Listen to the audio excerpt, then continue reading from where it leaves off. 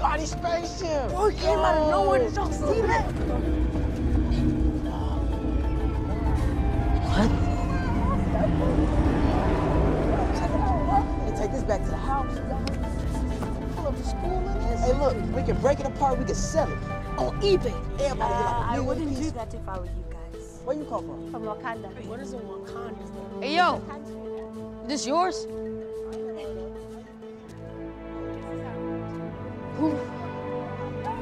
Who are you?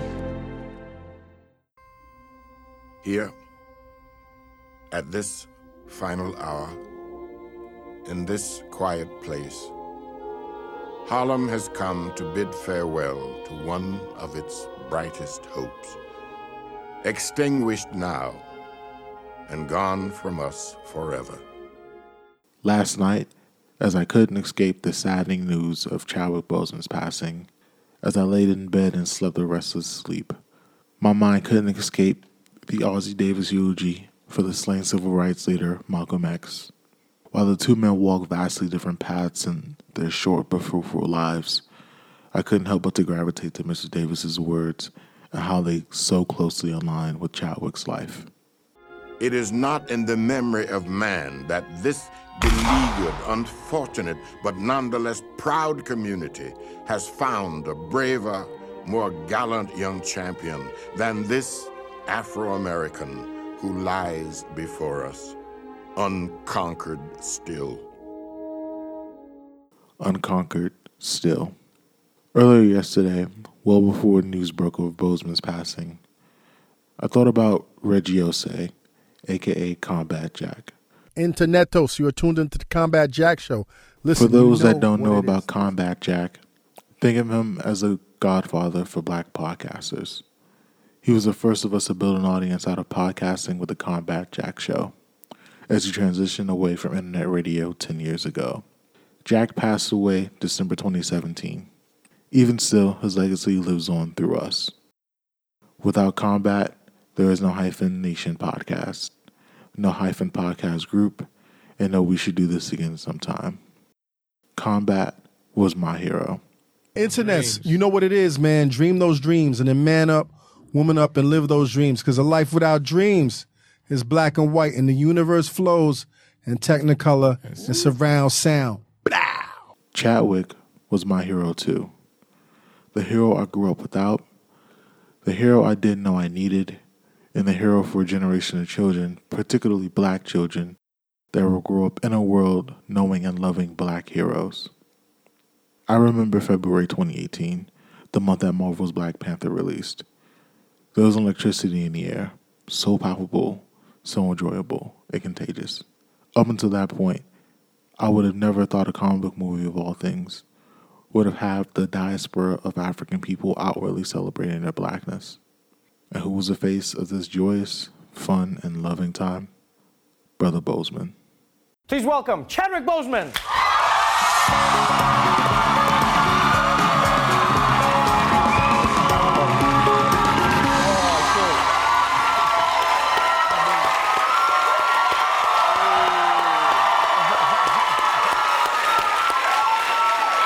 I didn't expect you to do that.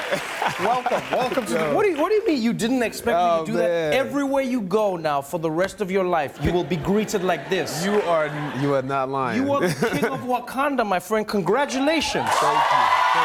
Congratulations. Wow. I've been a fan of yours for such a long time, and I've watched you go from film to film, and you've played some of the most iconic people on screen.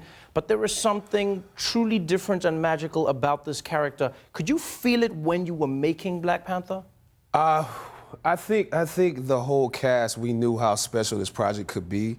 We knew what the comic book was. We knew what the whole idea of this technologically advanced nation in Africa, that essentially they're the oldest people on the planet. Right. That's that idea that it was a revolutionary one that we knew we could throw a lot of our passion into, and we didn't know how people would receive it. We didn't know, that it would be this sort of impact. That right. We knew that it would be important to see a black superhero. We knew that would be interesting. We knew that, once people saw what these women were, that would impact some people, but you don't know if that's gonna be a niche group of people that love it.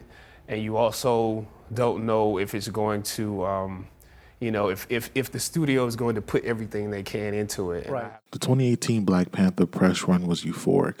The movie's success felt like a victory for every black person who told the world we were good enough, we were great enough, while they refused to listen to us. But the grace, dignity, and charm that Chadwick displayed was another level of wondrous.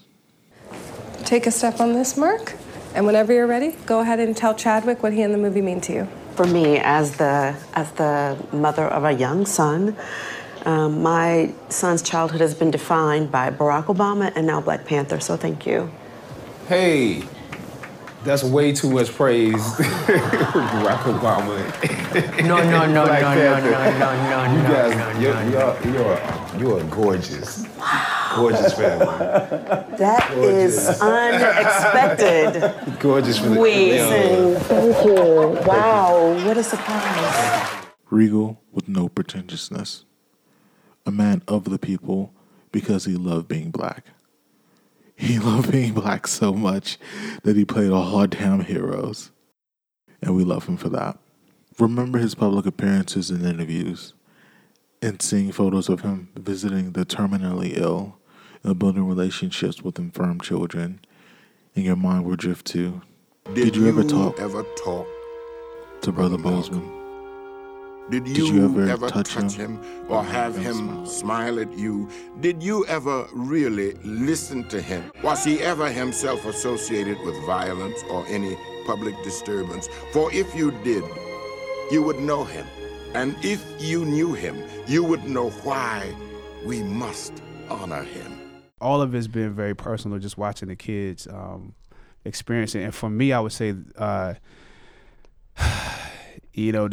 are two little kids, Ian and Taylor, who recently passed from cancer. And throughout our filming, I was communicating with them, knowing that they were both terminal. And what they said to me and their parents said, they're trying to hold on till this movie comes. And to a certain degree, you hear them say that and you're like, wow, that's like, I gotta get up and go to the gym. I gotta get up and go to work. I gotta learn these lines. I gotta work on this accent. Seeing how devoted all of my castmates are, and knowing that will be something meaningful to them. But it's, to a certain degree, it's a humbling experience, because you're like, this can't mean that much to them, But seeing how the world has taken us on, seeing how the movement, how it's taken on a life of its own, I realized that they anticipated something great. And I think back now to a kid and just, waiting for Christmas to come, waiting for my birthday to come, waiting for a toy that I was going to get a chance to experience, or a video game. I did live life waiting for those moments. And so it put me back in the mind of being a kid, just to experience those two little boys' anticipation of this movie. And when I found out that they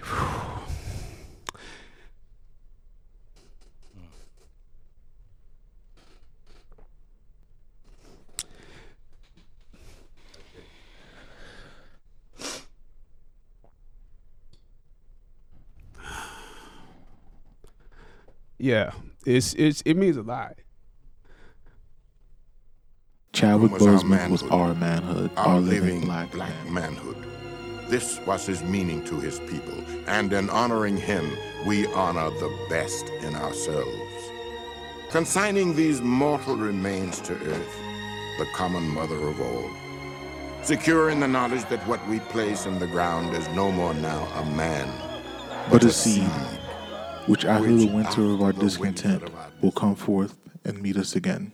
And we would know him then for what he was and is, a king, our own black shining king, who did not hesitate to die because he loved us so. Wakanda will no longer watch from the shadows. We cannot. We must not. We will work to be an example of how we as brothers and sisters on this earth should treat each other.